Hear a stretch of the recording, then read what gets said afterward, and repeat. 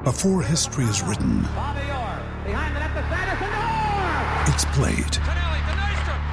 Before it's frozen in time, it's fought one shift at a time. Before it's etched in silver, it's carved in ice. What happens next will last forever. The Stanley Cup Final on ABC and ESPN Plus begins Saturday. Thanks for choosing this free Anfield Index podcast. If you'd prefer to listen to this or any of our other shows without adverts, then now's the time to check out Anfield Index Pro. With AI Pro, you can supercharge your entire listening experience. You'll not only get all of our podcasts without the ads, but you'll have them far faster with our Quick Publish feature available exclusively for subscribers. AI Pro also puts you in the heart of our sound studio, with an option to listen to many of our shows live and interact with the podcasters in real time as the shows are recording. Upgrading couldn't be easier. AI Pro is available on all popular podcast platforms, and we have our own apps for Apple and Android.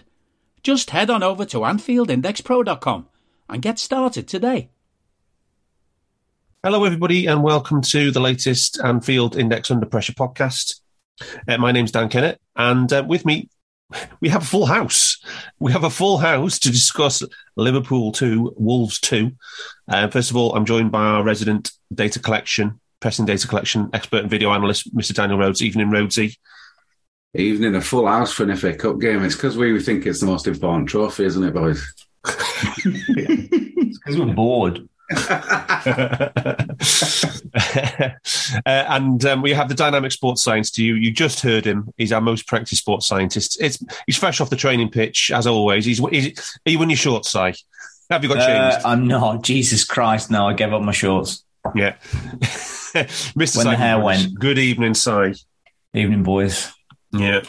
And we have broadcasting direct from his ivory tower. It's Professor Phil Barter. Evening, Phil. How are we doing, boys? You all right? Well, I've been better, mate. I'm not going to lie, honestly. I think we all have, to be fair. Yeah. Right. So, first of all, we're going to talk about the Wolves, and then we're going to do a bit of analysis about some trends from the season, things like that. We've picked up on our little bits of analysis. So, without further ado, though, Si, let's talk about that Liverpool lineup. That's pretty much one of the biggest stories out of this game, right? Well, we've got 9 first teamers starting, haven't we? Yeah. The 9 first choice players, and you've got a brand new star signing to be a 10th player, and wedge in and young up and coming. Well, there'll be lots of arguments for him to be Virgil's partner at Canate. And then that's it. Like, this is our first choice team without Virgil, basically, isn't it? Yeah. So you go into this game excited in that most people would be, and I couldn't care less about the FA Cup, but it kind of removes the whole, like, we're going to have problems with patterns and systems. And this is a team that should know what they're doing. Yeah. Yes, we should. It was either first choice or first reserve, right? Yeah. And there was only one player who might possibly had an excuse, and that was Gakpo, because it's his debut. Yeah. Yeah, exactly. But he had a role that he is very, very familiar with. Yeah. He just slotted into the part of the formation that he plays in for PSV. Yeah.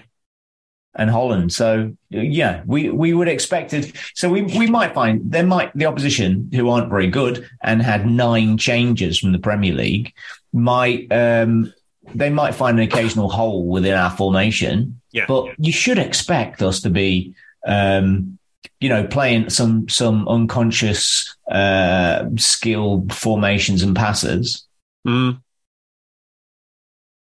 Sadly, not so much. Yeah. So as you touched on there, so pretty much in the tactics on our game plan side, you thought it was we were trying to do the same things as it was exactly the same thing. I think Gakpo was coming as the connector, the same as Ox. So he was playing the Mane from. There's a lot of talk about Bobby always dropping deep and then the two wide players going forward. But Mane played as a connector a lot of the time, a lot of his career with us. Him and Robbo, they very often had the most common pass in a game.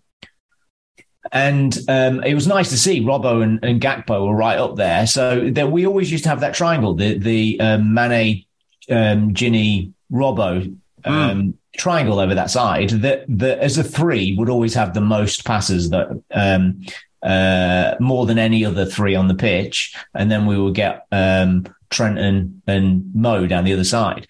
And generally Hendo or Milner, whoever was on that side, would kind of support.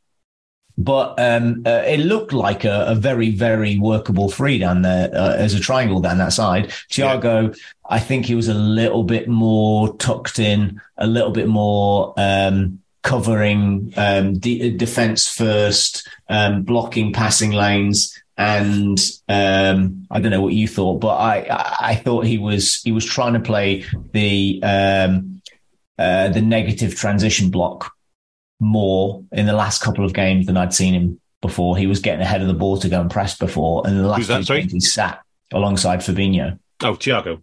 Yeah. Bart, a quick word on Wolves. New manager. Yeah.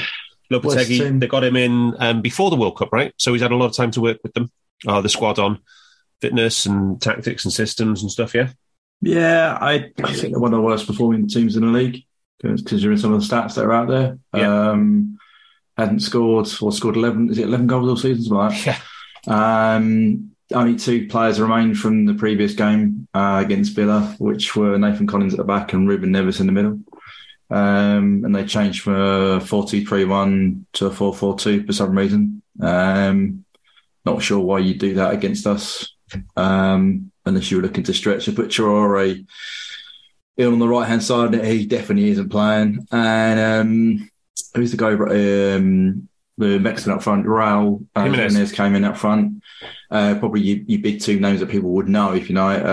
Because Hwang is in and out as well, coming back from injury. So, yeah, it was a very changed Wolves side. Not expected to do much because the first team isn't doing a lot, to be frank. Not creating a lot of XG. Generally per game, not creating a lot of goals. Just an average to low Premiership side. So I think a bit like Si said, it was a bit of a shock that we didn't create more, in terms of our XG and our chances, our clear-cut chances. Yeah. Well, we'll come on to that in a minute. Rhodesy, have you got a match summary for us? Pretty basic one. We haven't obviously got all the models put together, but I've got a couple. It kind of shows a draw with probably the fair result, but that's kind of a concerning after the context you've just explained there, that we're basically at full strength and they were completely rotated. 10 shots to 11 in their favour. Ouch. We had 7 shots off target to their 2, so they did test Alisson, obviously with 5 shots on target to 3. 7 shots inside the box each, 1.13 expected goals for us and 1.14 expected goals for them. I thought they had a couple of chances. Obviously the third goal that was ruled out would have been a high XG. 3 big chances to 2. That should probably have been 3-3. It's just a complete and utter match summary of a draw. Unfortunately, yet another match where there's virtually no difference in the performance of both teams. And so, in those, what did we say back in that? You can basically decide the match result by flipping a coin. Yeah, and we have 315 passes in their half compared to 75 from Wolves in ours. But I mean, if you were to try and break that down into effective passes, you'd probably say Wolves had about 10 really good effective passes in our half, and we had about 5 in theirs. So it's no good knocking it about relentlessly, like we did against Brentford when I was doing the press analysis. There was lots of pointless stale possession in that, and there was in this as well. And then when we tried to push forward, they just hit us on the brake. So yeah. Well, I wouldn't say necessarily it was a pointless stale possession. I mean, it was ineffective from us. And then as soon as we lost the ball, the opposition just basically just kill us. So just wait for us to make a mistake, and just hit us long, direct. Yeah, every time, all season. Yeah, all season. So let's just quickly talk about Wolves. 11 goals in 18 Premier League matches this season. They've only scored 2 goals twice in the Premier League all season, and they haven't even scored 3 goals in any competition in any single match this season. And they are second bottom of the or the joint bottom of the Premier League on the expected goals as well, less than 1 expected goal per game. So they're a pretty mediocre team, albeit with a new manager. Bart, you've already alluded to it there. They had probably had the better of it overall, right? Yeah, I mean, even the stats that we have got, I mean, was it 1.14 XG? Beat us on, that's only 1.1, but they beat us on the XG. They beat us on open play XG. They only just lost the second half XG, won the first half XG. There's not many, considering let's be frank here, they're a poor Premiership side attacking-wise. They've beaten us at home on XG. Yeah. On 5 out of the 6 metrics. Yeah. I find that astonishing. I really do. Again, and as Roti said, what they did with their passing, a bit like we said with Brentford, right? They were really efficient with the ball when they had it in the right areas. Wolves has done the same. They had 254 accurate passes to our 496, and yet basically got the same XG. Yeah, that's concerning. With such a change, they even changed their keeper. You know what I mean? It's not like they I thought, well, maybe they left the player in and spine. No, they didn't. If they centre half in, I think purely because they didn't have anyone else to come in, and they put Neves in because if you look at some of the past matches, he literally is the centrepiece to their entire side, so you can kind of understand him playing. But everything else changed, and yet they still did more with the ball than we did. And we had, as I said, double the amount of accurate passing. It's a real concern of mine. It's the second game in a row that the opposition have done more with the ball than we did. In terms of EPV, yeah? On ball. Yeah. On the ball, everything. You look at it, it's getting a bit worrying, to be fair, if it isn't already worrying. Okay, so Si, we've talked about the outcomes of the performance. Let's talk about the actual patterns of play and the tactics of that first half, because it was pretty frustrating to watch, wasn't it, that first half?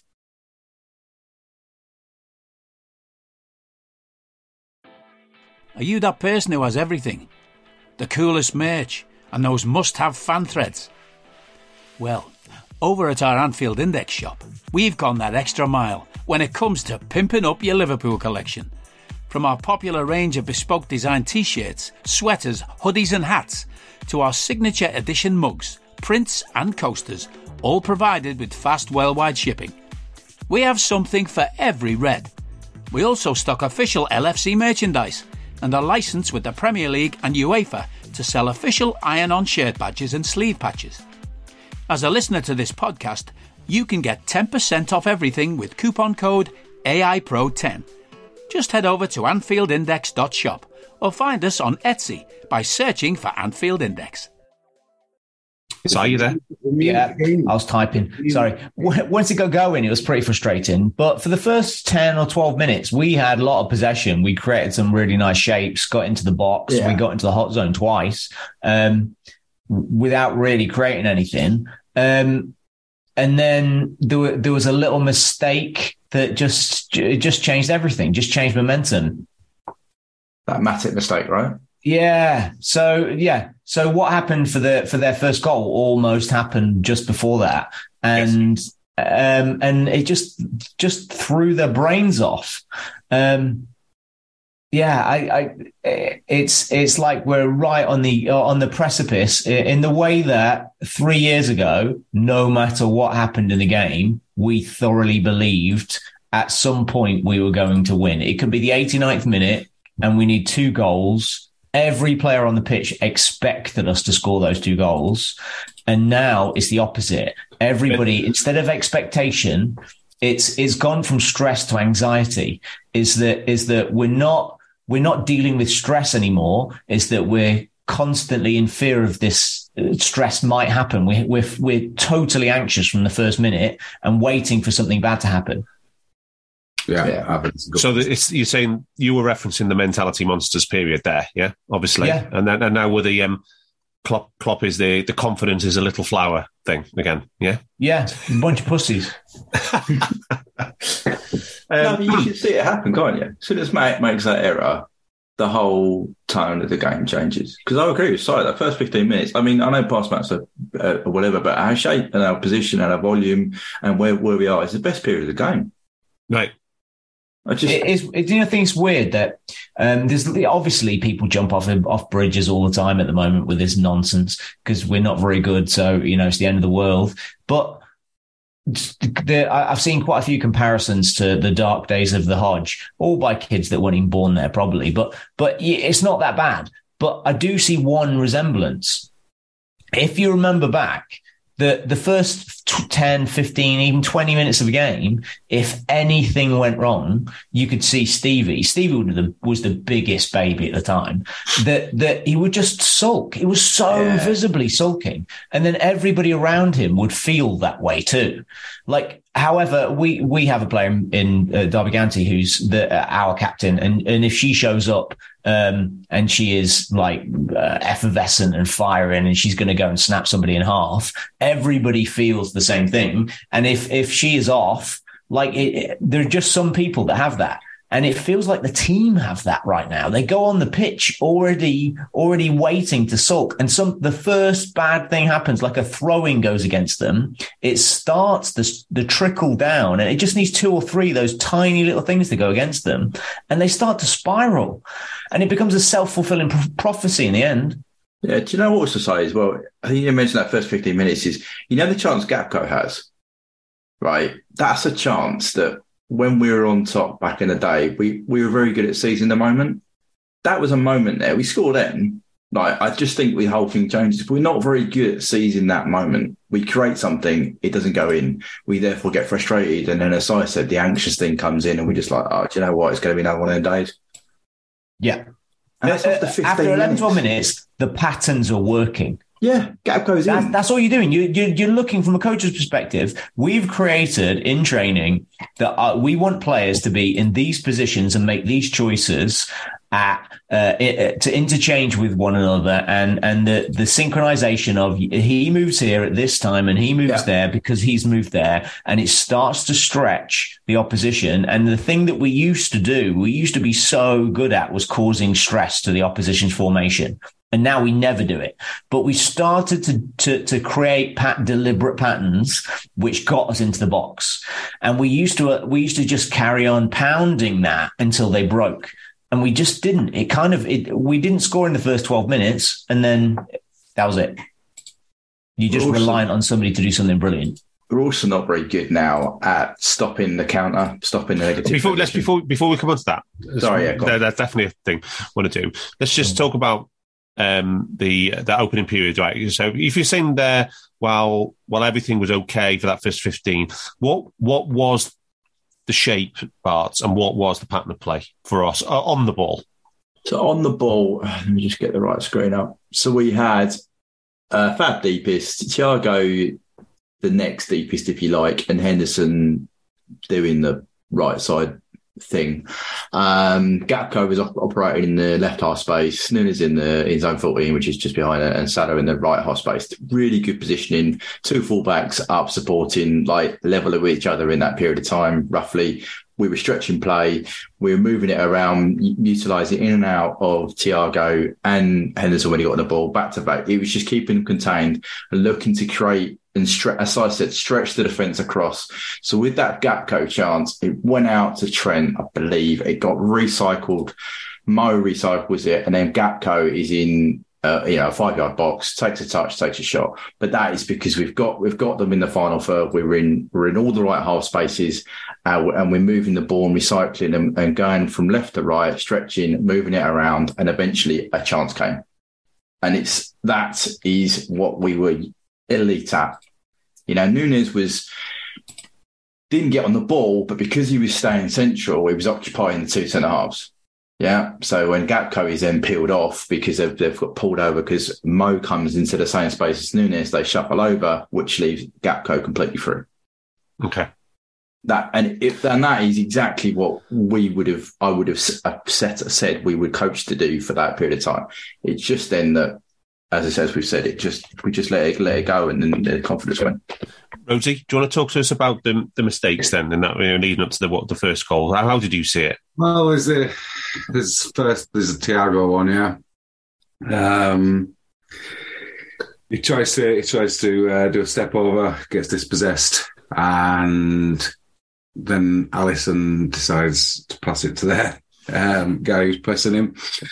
It looked like he could have given it. It looked like he had enough time to give it to Trent, but it's just an error, isn't it? There's nothing more you can say. I don't think it was anything to do with tactics. It's just lack of concentration or lack of execution by both Thiago and El. We know how good both of them are.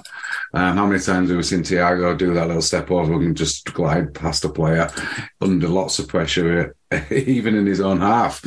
And we've seen Alisson knock it about like his Beckenbauer for 5 years. Yeah. So it's just one of those things. Yeah.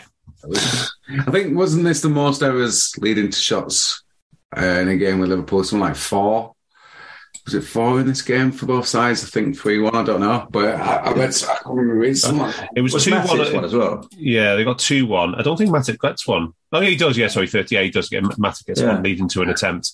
Yeah. Do you want to describe that one for us, Bats? The Matic one. So that's before the Ali area, isn't it? Yeah. So it's exactly the same error as Ali makes. His ball's rolled out to him. He's looking to just play it down into Trent and just doesn't see the Wolves player coming at him and hits it straight at him. The Wolves player tries to go around him. Thankfully, Matip stays on his feet, doesn't do a EB Brentford, and blocks the attempt. So it goes out. I think it goes out for a corner. And then what was really weird was it was literally the same 5-yard box that Ali makes exactly the same error. It was just an odd thing. I don't know why. And it was in the same fight. It was just 5 minutes later, basically, happened. I know, Thiago, we don't expect him to do that. I'm not sure giving him the ball there is the greatest idea when Matip's already unsettled everybody. But anyway, that's by the by. It's 3 areas in a very short period of time. Well, if you think about it, we gave Elliott all kinds of abuse for his dummy last week from Alisson's pass out. I mean, we've got to give Thiago shit as well for trying to do the step over 20 metres out, isn't it, you know? And also more central as well. Yeah. Like literally on the edge of the box. At least Elliott's was wide. Sort of near the touchline-ish. Yeah. But this just, I mean, for us to be, Rosie, for us to be getting this sloppy, this close to our own goal, I mean, on top of all the other issues that we've got, this is exactly, we need this like a hole in the head, right? Yes, but I've seen Thiago, like I just said, I've seen Thiago do that and get past the player. And then we're on the break, we've taken out one of their players and Thiago got a pass on a sixpence. Because I've seen him do it so many times well, I don't want him to stop doing that if that's what comes in his head, because I think he's such a brilliant player. I think the Matip one's slightly different. I think Alisson is just a poor execution because we've seen him make that pass where he kills it around a defender to Trent 1,000 times. So I think you're right. In the context of the last few games, we're doing it a lot. And that feeds into what Si was saying about the anxiety, about the stress levels. So it's all a complex picture, but it's just the thing that I find shocking. I think you're right, Rosie, is we should trust Thiago, but we never used to make consecutive errors, right? Yeah, it'd be like, right, someone's made an error there, right? We'll calm down a bit here and we'll go and do something else. Whereas that's 3 errors in the same 5-minute period. Absolutely. That never used to be us. It'd be like, right, someone's mucked up there. We'll just chill out for a bit and we'll go again. Not make another error and then let's make another error. It's just exactly really odd.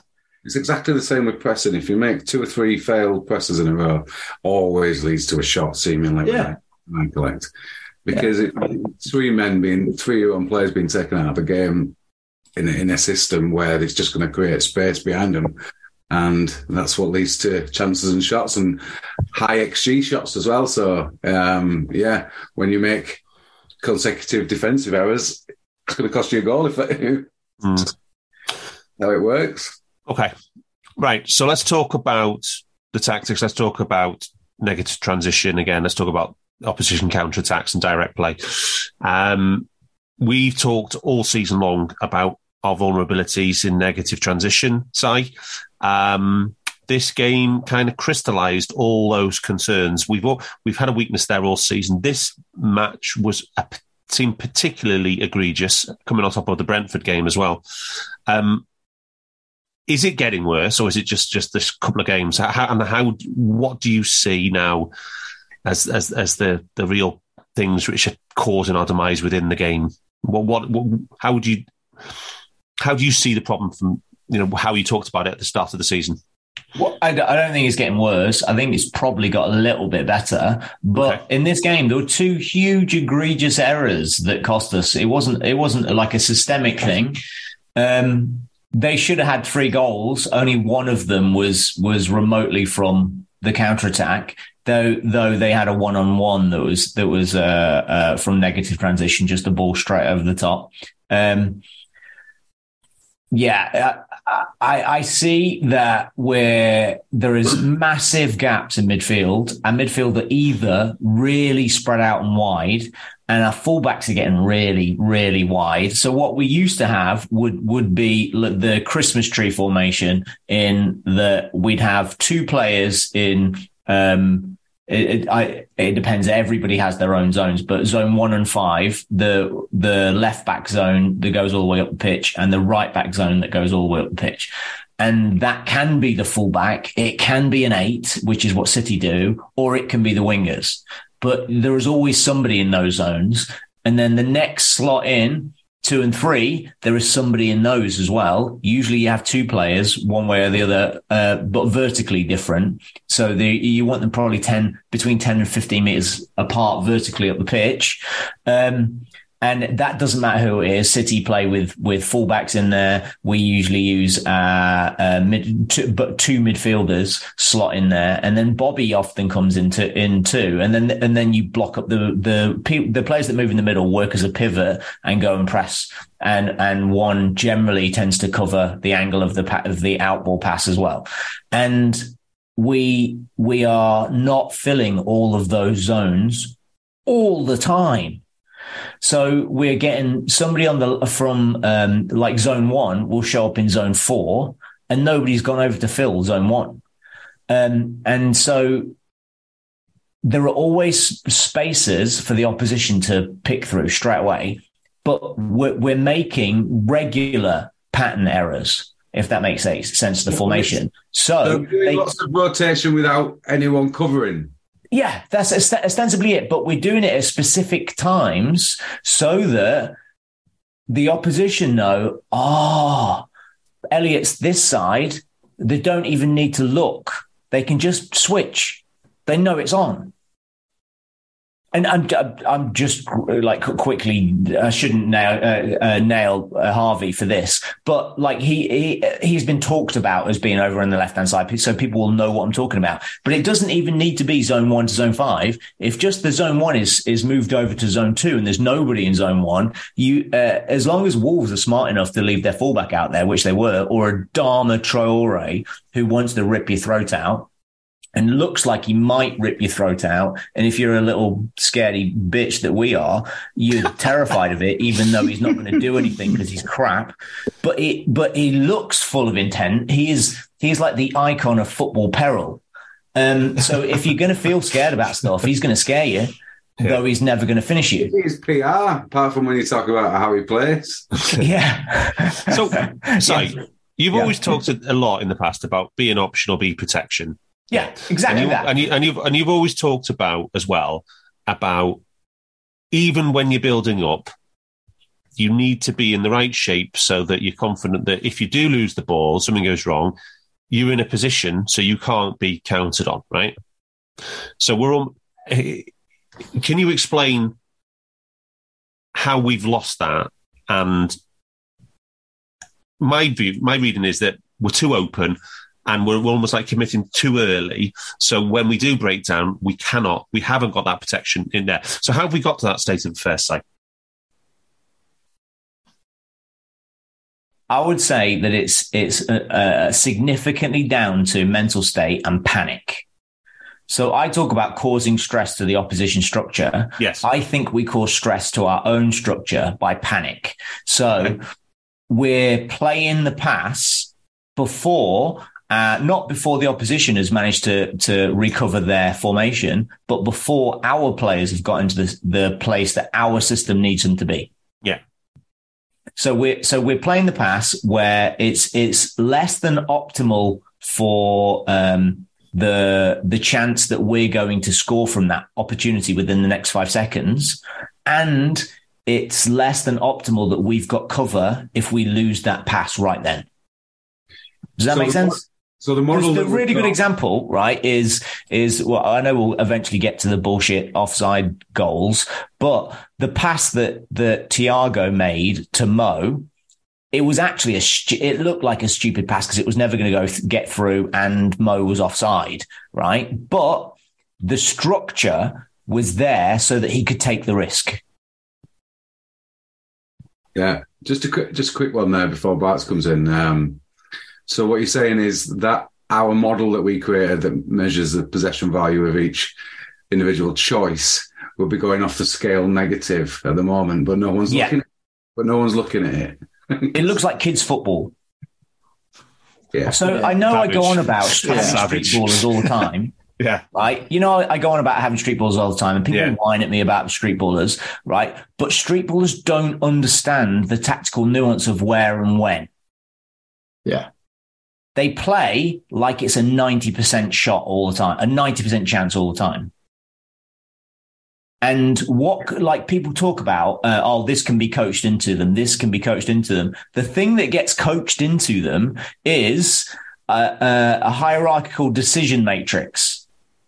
If you're in this position, you need to look for this, and this. And if this person's there, this person's there, this person's there, then you do one of these 3 things. Yeah, it sounds really complex, but that's how all sport is.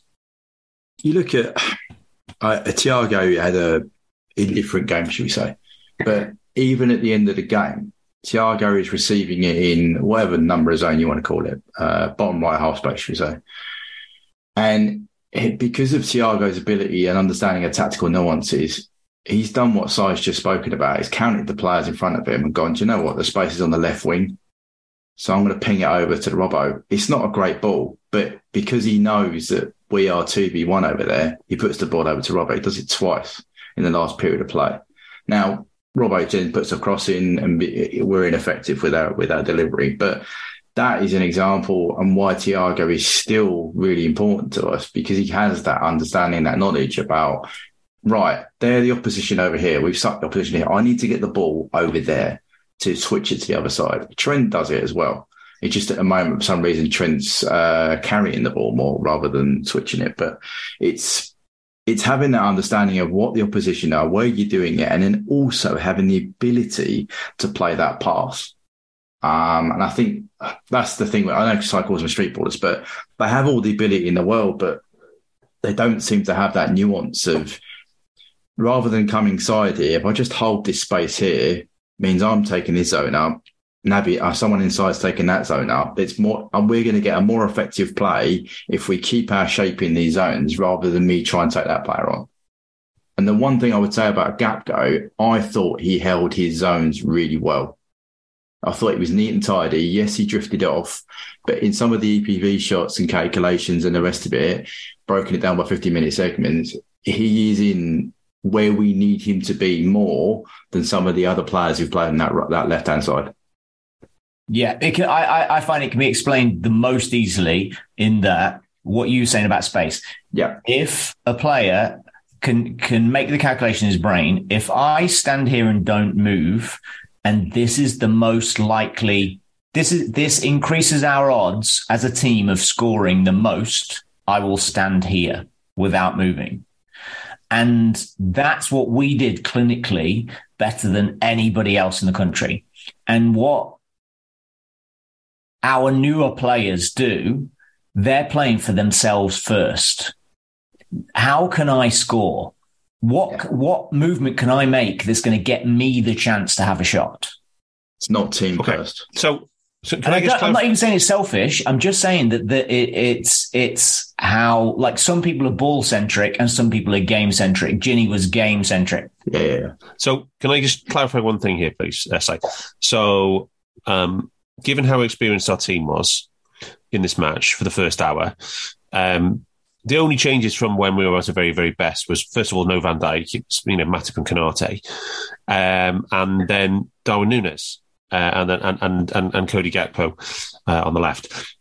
Are you saying that even two relatively new players in the front three can disrupt everything to this degree, or is it other things that, at play as well?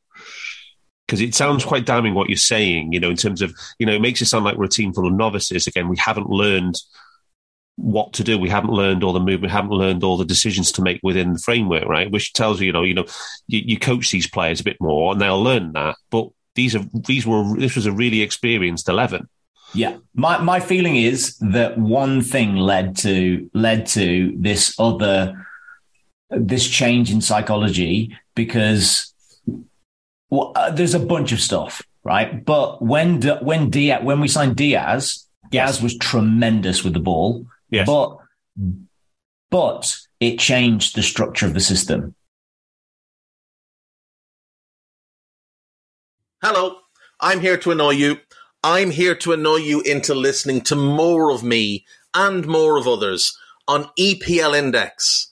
We don't just have the Anfield Index stuff. We've got EPL Index as well, which covers the entirety of the Premier League. And we have 3 podcasts and a whole bunch of really good writing on EPLindex.com. The podcasts are my own Two-Footed podcast, which is every day at 4 p.m., Monday through Friday, covering the whole league. We have A Tad Predictable, hosted by Tadiwa. You know Tadiwa, he does Anfield Index. He presents A Tad Predictable before every Premier League match week. And then Kevin De Vries and his crew on the EPL Roundtable, they're every week after the Premier League match week. So make sure you listen to everything we're doing on EPL Index and follow us there on Twitter at EPL Index. Thank you. Bye-bye. But his actual output with the ball, it made up for it, or it papered over the cracks, the damage to the system. Yeah. Yeah. And then, but you take him out, or one of those players don't perform like that individually, then the value of the system just breaks down. At the same time, at the beginning of this season, we had 3 or 4 games where things didn't go quite our way at the same time as our system wasn't functioning, and the psychology started to spiral. So people were starting to second guess themselves. They're making choices. I think early in the season, if we'd had Thiago available, it might have made a difference in that. What you guys were saying about what he does, he makes good choices, but he can hold the ball for 3 seconds, which is a lot of time for a footballer to have possession at any one time, or he can distribute it really accurately in a quarter of a second. And his choice is nearly always the right choice for the team, to get whatever's necessary for the ball to get to the right area of the pitch at the right time. Yeah. So sometimes he'll need to hold it for 3 seconds because he knows where the other players are on the pitch and where they need to get to for the next phase of play. Okay. And there's always been this talk of tempo, and like Henderson brings tempo, he increases the tempo, and he does. But playing too quick causes panic, increases risk, and causes us to be counted on. Okay. So if I heard what you said correctly there, right? Say, for example, we had this 11 as they are, right? Took out Núñez and we put in Bobby Firmino 2018. Does that solve on its own a lot of the concerns that you spent 10 minutes outlining? No, because we're already at this diminished psychological state now. Okay. You need the midfield to go back to 2018 as well. In my opinion, the right-sided 8. You need another player in there, or you need to do something with that role. Okay, so let's talk about the tactics then, Bart. So we talked last week on our pod with producer Guy about the difference between a third midfielder and who's this new January signing you're talking about? Producer Guy is Cody Gakpo. Yeah. Oh dear me, yeah. I mean, you said 3 actual midfielders rather than 2 against Brentford. The difference it made, right? Yeah. So you talked a bit about the difference fundamentally in tactics between 3 midfielders and 4 forwards. Yeah, and okay. We're not saying that Jordan Henderson is a forward, but what you're saying is position is almost that of a forward. Yeah. Yeah, I think the positions he takes on the pitch. Yeah, for me, him and Elliott play that right-sided 8 role. I think fairly similarly. Whether that's they are going by the manager's tactics to the letter, and when Naby plays that, he isn't. Do you know what I mean? Because Naby doesn't play the same role. Naby ends up more centrally supporting. Even in this game, he comes on and he was a lot more central, carrying the ball, but in a central area. You didn't see him out wide and right as much as Hendo.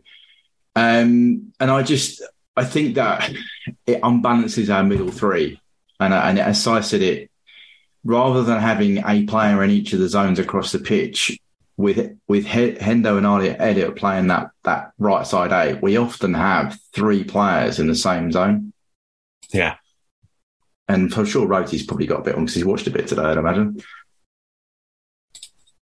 Yeah, I think Sarah's analysis there about the really reduced, diminished psychology in this team and how it's evolved over the season, over various incidents, is superb. It's just... I think it's been a combination of lots of things, and the volume of games last season, the changes in dynamic in the back room, new signings. I think with a midfield, so if I picked, and lots of people will disagree, but if I picked our peak 3 midfielders who I would like in our side, with Diaz, Núñez, and Salah in the side, it would be peak Fabinho, peak Naby, peak Thiago. And I think with those 3 consistently behind Diaz, Núñez and Salah would be really effective. Do you know those 3 have played 648 minutes together, and they over the course, if you split them into 90s, it will be 2.98 points per game. Yeah, 2.98. Right. Yeah.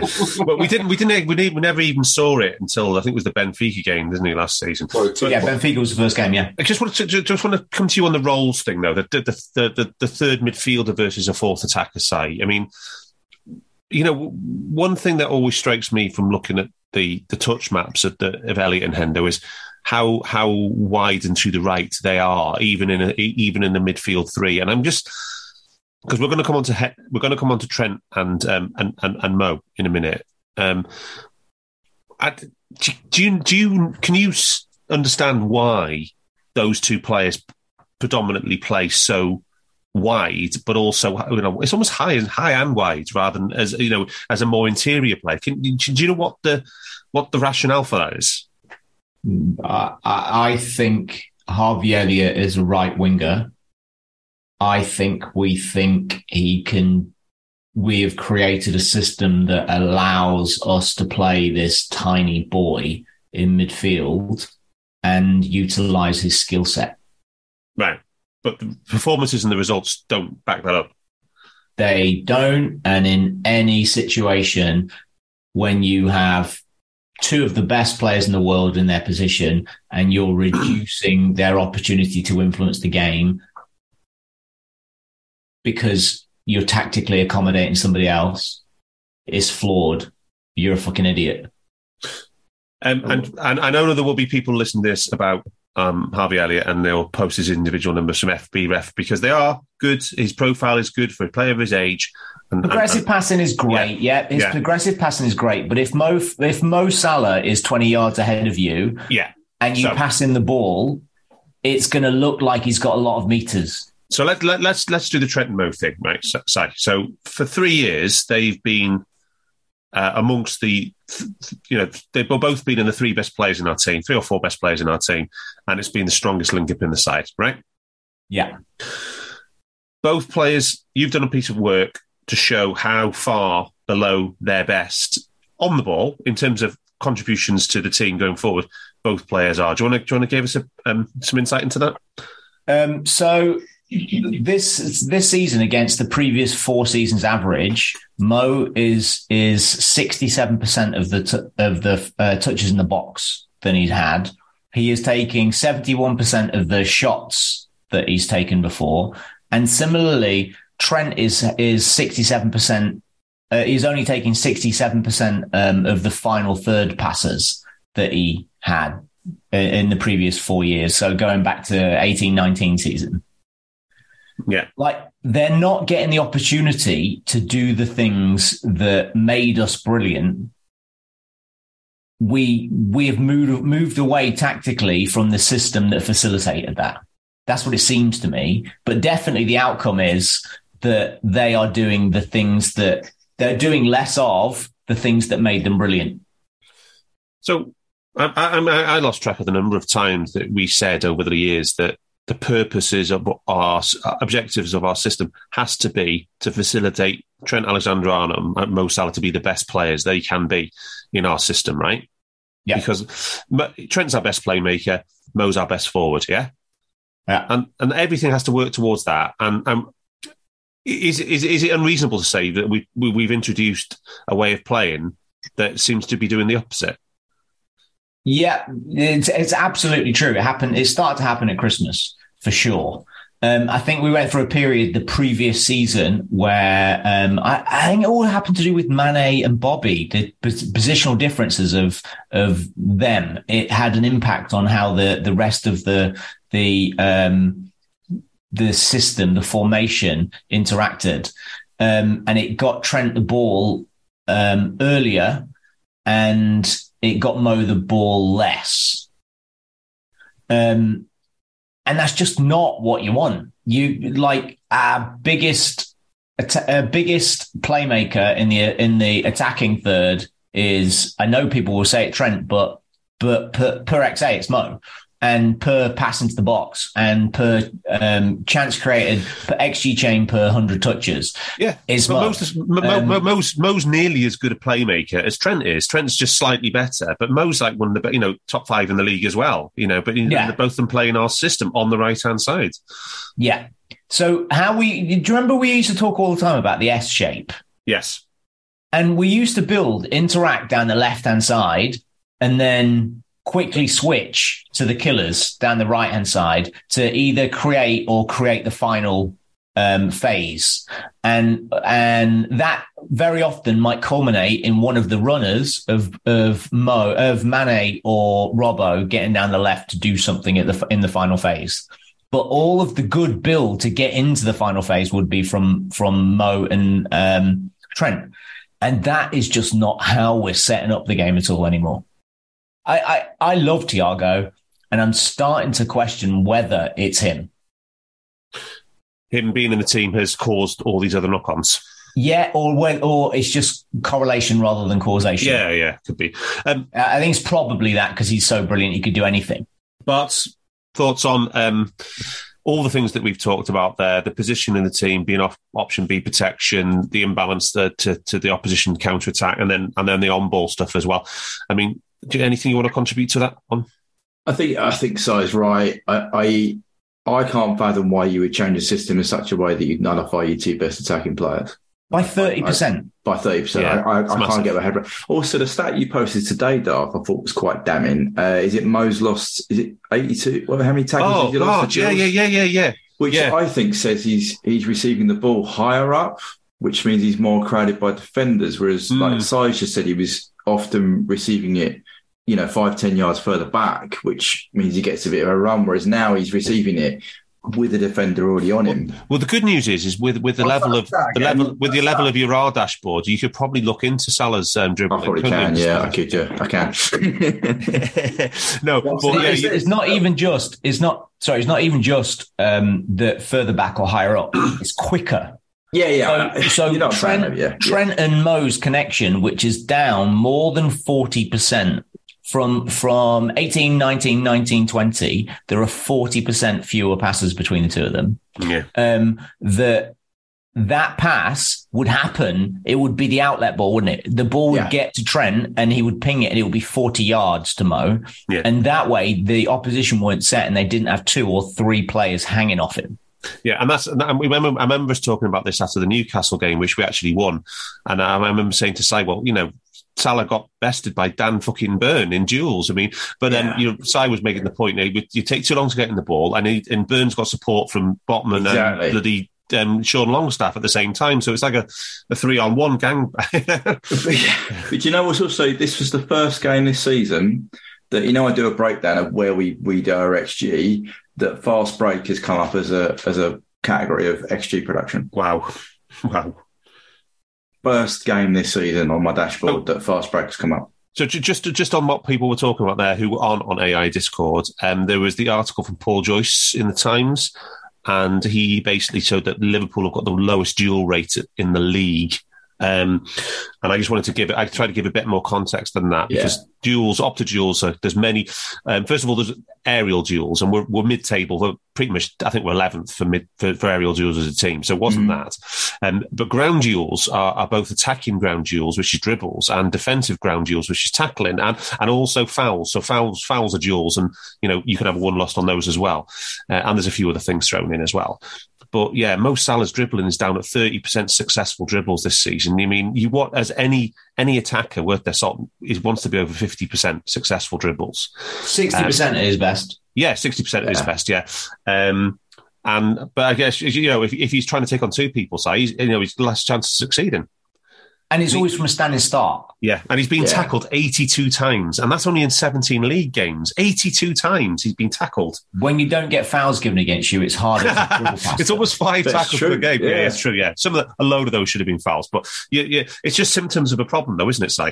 All symptoms of the same problem. It's like we've paid this guy a record amount of wages a week, and yet we've created a system that he's not going to show why we're paying him the money. I don't get it. Sorry, I don't understand it. So, okay, before we talk about the positives, solutions? Darwin. Drop him? No, not at all. Give him the ball more. Oh, right. So he actually to stretch the play. Technically, he's way better. Like it's like you sign Crouch, you have to launch the ball to him in the air. Yeah. You've got this lad, and he's that big and that fast. The only thing he can possibly be involved in the game is the final phase. And so all you're trying to do is slot the ball over to the top so he can outrun somebody. Yeah. Yeah. Or knock the ball up to him and he'll hold it. Maybe he will. Who cares? Why can't, technically, he's really good. Some of his playing against Wolves really, really surprised me. So he's definitely not a Regi. He's definitely not a Regi plus now, is he? Then, side he's moved on from that now, is he? I think he might be. Yeah, but his output is very Regi plus. But I think he might actually be better than that. Yeah. And if you can build using actually 11 men rather than 10, and hoping he's just going to get a tap in, because he's missing the fucking tap ins. Like, you're just playing with 10 men unless he might do something. Involve him in the game. What that's going to do is then we've got 2 attackers that the defenders have to bother about instead of just putting 3 men on Mo.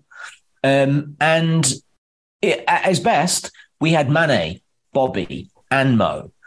And it took 3 years before Mo took all of the defenders to one side, and then Mane just started scoring. So if you're saying one solution there is to better utilise Darwin's strengths, right? Then to do that, one of the ways to do that, you would think, is that, you'd play a slightly more conservative style. Potentially you'd build more, in deeper positions, and then you'd be less vulnerable to negative transition. But you can also play more direct pass, direct balls over the top 2 Nunes and in the channels, right? Well, you got what you're saying is that you want to keep the ball deep and make the opposition come out so we can knock the ball over the top. A little, yeah. Yeah, I don't think they'll come out. No, they don't care. They're still playing Liverpool. We've tried to do that, and they're just not coming out anyway. Yeah, unless you've got unless you've got a manager like Villa, I think he's better with the through ball. So the problem I think we're trying to play him in, like Si said, over the top, but it's from deep. That's really easy to defend against. So we are not for me, we're not utilising the space, whatever number you want to call it, it's own 14. We're not getting a technically good enough player in there to play a through ball either if Nunes is out wide or in full. Because if you play a through ball in, Nunes gets onto it, he takes a shot. If you give him enough of those opportunities, he will score. It's just that we're not getting the player significantly enough time in that area to play that ball in. Yeah, he's still taking 2 shots more than he did at Benfica and 3 shots more than Mo is. So let's feed the ball more into him. He's taking Mo shots. Yeah. Or you rotate them round more. You rotate the 3 round. But I think if you play him, if you involve him in the build-up phase, I think if he plays much more closer to Bobby's role, he's fast enough to get onto the end of passes. Yeah. He's absurdly quick, but that's not all he is. You can't forsake the whole way we play just to make a through ball. That's fair. Because through balls are so rare in the game. Yeah. You might make 4 a game. They are, yeah. No, I agree with you. So I thought he played, when he was playing in the Mane role, I thought he played well then. He was more involved on the wide. Yeah, I'm with you, but we don't have anybody to play through the middle. No, I mean, we haven't got any play. If we put Mo there, we haven't got any play right. Do you know what I mean? We've just signed the left winger Gakpo. So it's just, I think I actually quite like this 3, if I'm being honest with you. I know it's really limited sample size, but seeing what we've done in that first period of time, I was like, do you know what? I could see how this could work. Okay. I thought you were going to. I'm really surprised that you said Nunes. I like that side. That was one of the last things I expected anybody to say. That's great. But your solutions, any potentially involved in midfield changes or tactically or personnel? So I've made no bones about this. I would change the right side 8 role. I would play Naby there. If he's fit, you play him. Just say, for example, right? Say it's still Hendo, right? Would you still change his role?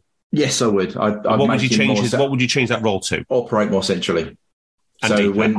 Deeper. Yeah. So it's whether you call it a box or whatever else, but with what was happening with Ox, he was coming in and playing in, and then Naby there'd be a box with Thiago and Fab like that, right? For me, you get a lot more out of that. Yeah.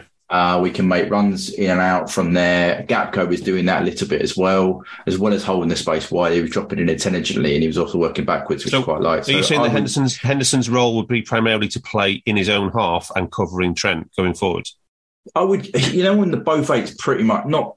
I'm not saying exactly the same because the left 8 was always slightly deeper, but there was a lot more symmetry between the 2 8s. That's what I would do. I wouldn't ask the right 8 to go and play high and wide. I would stop that right away. I'd get him out of that zone. The only wide zone, I think it's called it zone 1, would be for the fullback or Mo. That'd be who's in there. I wouldn't. For me, I'd tell the right 8, stay out of there. You're in the inside half space or the centre zone in front of goal. That's me. That's what I'd ask him to do. Okay. Rhodesy, any thoughts on that before we move on to the good stuff? What's the good stuff, Dan? I haven't got any. 2 goals. Two goals in 7 minutes. Solutions systemically, I'd say I would try and link it to what I was just talking about with the linkage between Trent and Mo. I'd play Thiago as the right 8 a lot. Just keep him there and see if those 3 can create more volume between them on the ball. From the pressing perspective, Rhodesy, because you collect this in detail, what do you think is the change that we need to get a better overall pressing performance than we've seen? Can you pinpoint anything that you might do? One thing I'd say is a consistent defence. I play the same 4 as consistently as you possibly can. Whenever you get the chance, regardless of rotation, regardless of how many games they've played. I just think we need to get that back in, as well as the holding midfielder. So whoever's going to do it, if he's fit, he plays. So the back five is settled. And with that, like we were just saying there about Thiago creating more for more, if you've got Moore and Nunes to pick from as passing, if you give Thiago those options on that side, as well as Trent to his right, then that volume could increase, and that's when we was at our best. Yeah. Regarding the things you've said, you've talked about the trends in failed presses and leading to shots. Well, it's the biggest thing of the season. Yeah, and what do you see as potential? What would you recommend as potential tweaks to that? Well, just to outline it, Dan, I think everyone should look at it, because you can do your own press analysis while you're watching a game. See how many times you see a group press, which is two or more people together pressing one player. It's so successful. It's miles more successful and efficient to do that. But isn't that what Si said? Be an option B protection, because you're in that position, ready to do it, aren't you? In a group. We used to talk about hunting in packs. It creates chances. That's what it came from. Klopp's Dortmund, didn't it? There's a lack of cohesion. Again, that links in with the Nunes and Diaz stuff, and Elliott coming in, and lots of changes in defence and lots of changes as a holding mid. It's just causes you problems. So if you haven't got that, it's going to be huge. But again, we're not creating as much from pressing, but we're also conceding, I think, or it seems to me when I'm doing the pressing, conceding a lot more. Some of our stalwarts like Fabinho, who barely made failed presses in crucial positions, are now doing it on a regular basis this season. It's mad. Yeah. Henderson's consistently done it since I've been collecting, which tells you a lot. Haven't seen much from Naby, obviously. And Thiago, to me, is one of the weirdest pressers I've ever seen. Sometimes he's the best presser because he's so quick, and once he gets the ball and releases it, it's amazing. But then sometimes he seems to make daft decisions or time it wrong or something, and leaves a lot of space and plays exposed because he believes in his ability to win it back so much, like he does with anything in his life, that he when he makes a mistake, it does expose us. So every single midfielder I've watched this season and analysed doing the pressing has, I think, had increased fails. I don't know if you can check that. Yeah, it's true. It's definitely true. Yeah. Yeah. So, and there's your key. Yeah. That's your link between, if you've got new players in your front three pressing, then there's going to be a lack of cohesion. That's normal, natural. Definitely. More gaps, yeah. Yeah. So then you're relying on your midfielder. We're used to it. We've all done it. Every single player I just spoke about, apart from Elliott. Yeah. So they should be better. They should be doing better. Yeah. I don't need a VPN. I've got nothing to hide. This is what I used to tell myself before I hooked up with LibertyShield.com. Not only is my home internet now fully encrypted, but I can now access all the websites I want, whenever I want, and do so from absolutely anywhere. As a Liverpool fan, I love to know I can now watch every match, regardless of whether it's on UK TV or not. My Liberty Shield VPN makes sure nothing is blocked and guarantees me super fast streaming speed throughout that match.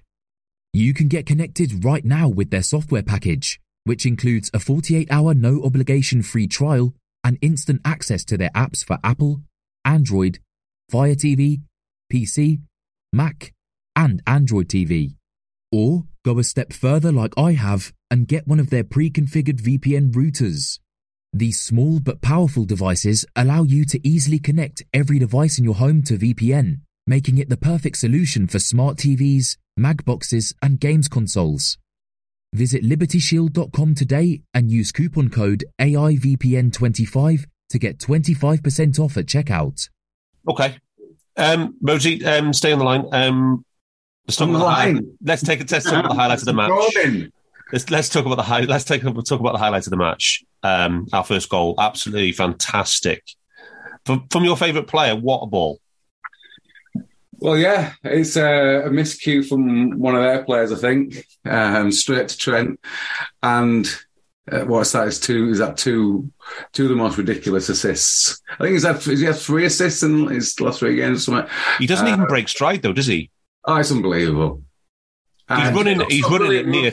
It's a brilliant run from Nunes, who, if you watch the replay, is miles behind, and obviously that's what Si spoke about, picking players out who can. This is not a counter. Well, it kind of is a counter attack, but it's the fact it's a cross, and they had plenty of players back. But it was just the pinpoint nature of the pass, and then good old Shin. Controlled Shin into the bottom corner. I liked him. I thought it went where he was aiming. Yes. You could see it was like a putt, wasn't it? Aiming a golf putt to the hole. It looked like you could see where he was trying to put it. Okay, it didn't come off the same body part potentially, but it definitely went where he was. Got to give him benefit of the doubt, right? Yeah, absolutely. You know, it came from our throw-in in the left back area. How did the Wolves? Was it just Wolves playing it over the midfield into a mistake? Yeah. So. We throw in, I think they contest the duel, and then for some reason he does exactly the pass that Thiago would have done, i.e. what we've just said about knowing where the space is and pings it out to Trent, who's in miles of space. I don't know why the Wolves player's doing that. I think he miscues it or something, or expects. So their whole pattern of play was to win it and then hit a runner wide, and then support 2 down the middle, which they did quite a lot. So I think he was trying that, just completely miscues it. As Rosie says, Trent picks it up and puts in a wonderful ball and a great finish. But yeah, comes from our throw-in. Yeah, and then we take the lead, through Wolves' mistake, but Mo puts it away nicely, and now he's within 10 of Steven Gerrard. Can you believe it? Crazy. You'd expect him to crush that this season, wouldn't you? And it'll be in well, he just passed Kenny in like basically 3.5 seasons fewer minutes. So yeah, he's quite good. It was an unbelievable touch once it came down. Yeah. Like that was spinning like a motherfucker. And so calm under pressure, under 4 players around him, he just tucked it away. And he would have known as well. There's no way in the world that he didn't know that he was offside. Because despite the rules, you still know that you're in an offside position, and then you'll go through that. Is it going to be given? Is it not? All of that will be going on. This maelstrom in your brain, and he's just so cool. Took it away. It's great. And you think at that point, given the experience and all that bullshit that Klopp as talks up over the years, how important it is to have game management and all that shit. How we were absolutely disgusting game management after that point. Savage. They also made 3 subs, didn't they, Si? Yeah. They freshened up the midfield. Yeah, they brought their good player on. Yeah, they went right. Okay, our midfield against yours. Go on then. And then I think that's quite pivotal because for their equaliser, again, I don't mean to pick on the captain, but he does leave Wang. It catches him up and then just stops again inadvertently, and Wang goes on, receives the 1-2 and puts it in. But it's the period before that they changed the whole midfield, and then they started getting back in and they outrun us, I think. Yeah, it's the same problem. And we kept our formation too wide. Yeah, so there were huge gaps. Yeah, so there were like 4 occasions in midfield where the ball just got passed through or over a massive like 50 meter square gap where there was no midfielder. And this is where it's right about game management. Is the right tuck in, sit in. Like we're 2-1 up. We've got 30 on the clock, 35 minutes on the clock. Just sit in for 5 minutes.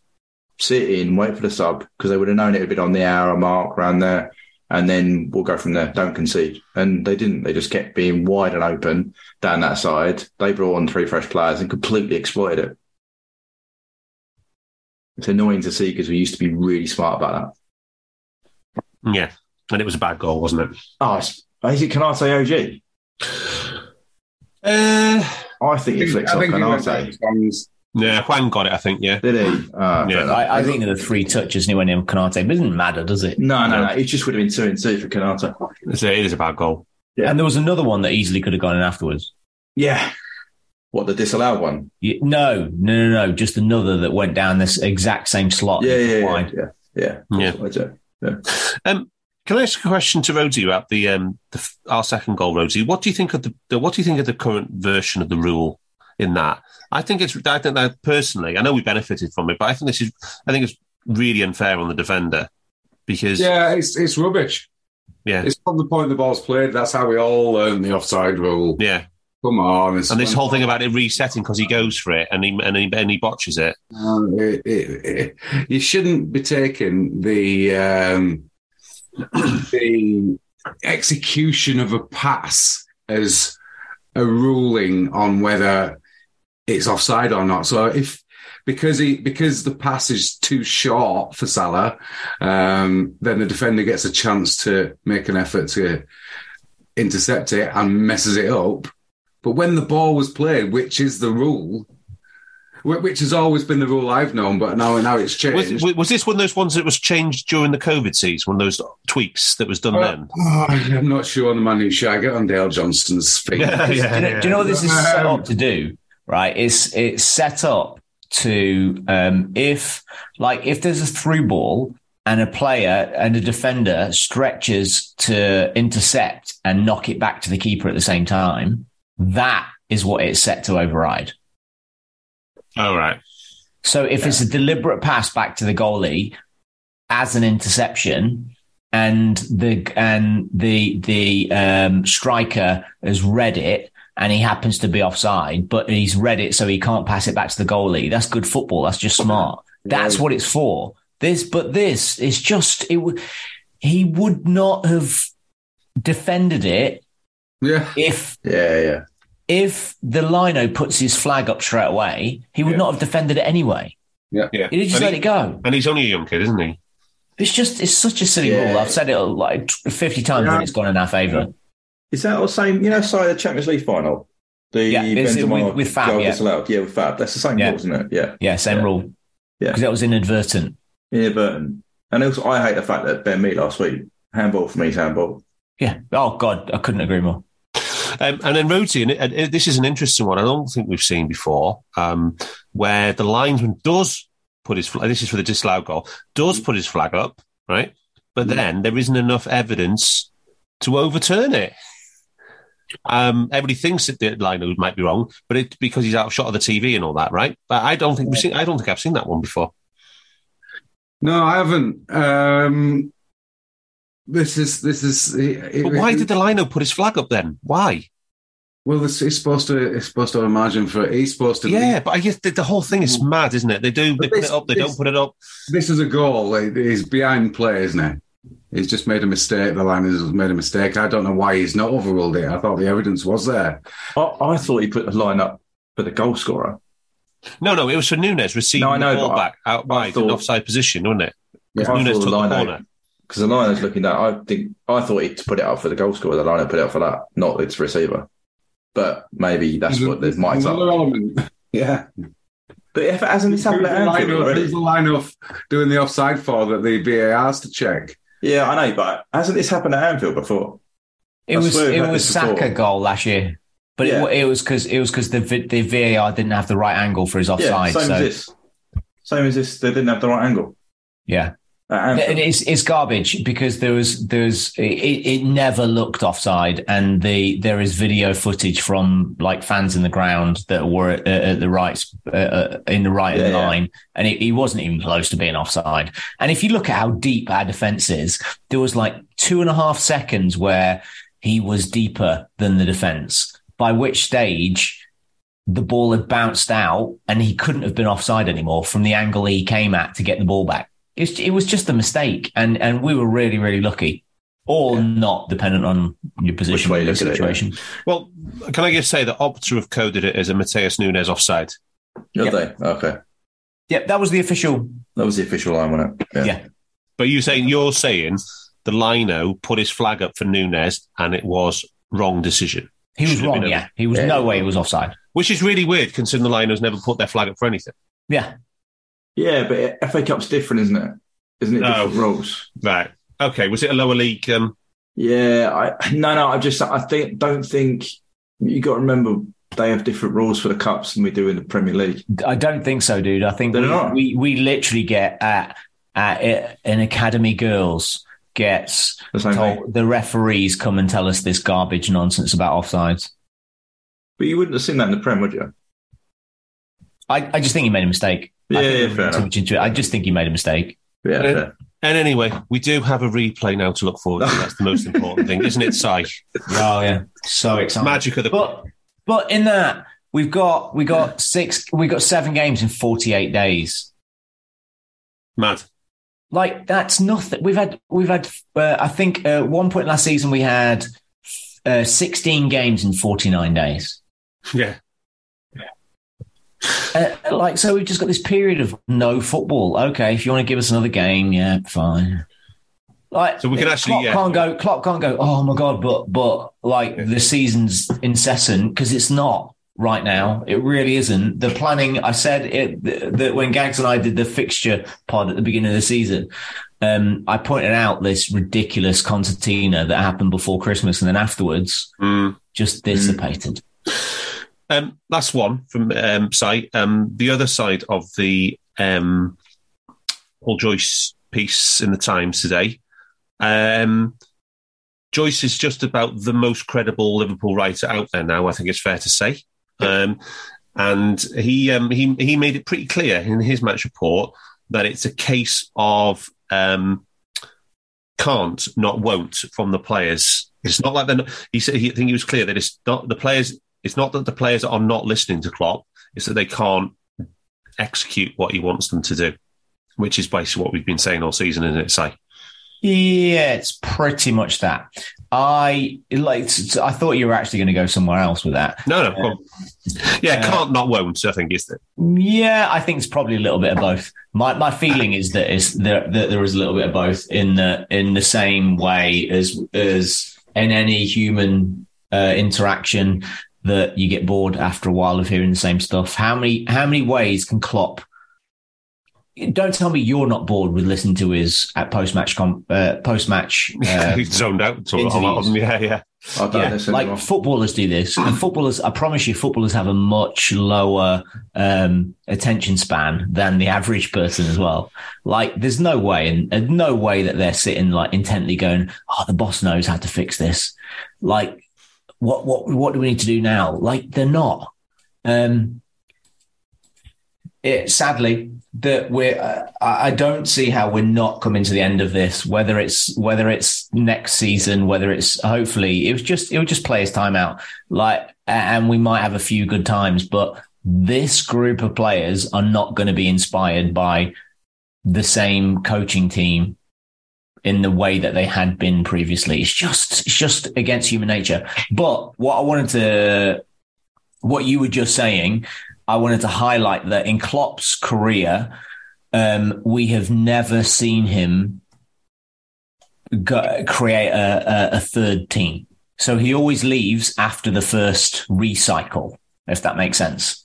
Yeah. So in the 2 previous times, year 7, he has gone through that 3-year coaching cycle twice, and then left as it failed on the third cycle, which is now, right? But he also has, the average league across the top 4 leagues in Europe, the average age of the most used 20 players is 26.1. Yeah. Yep. And we currently are 27.9.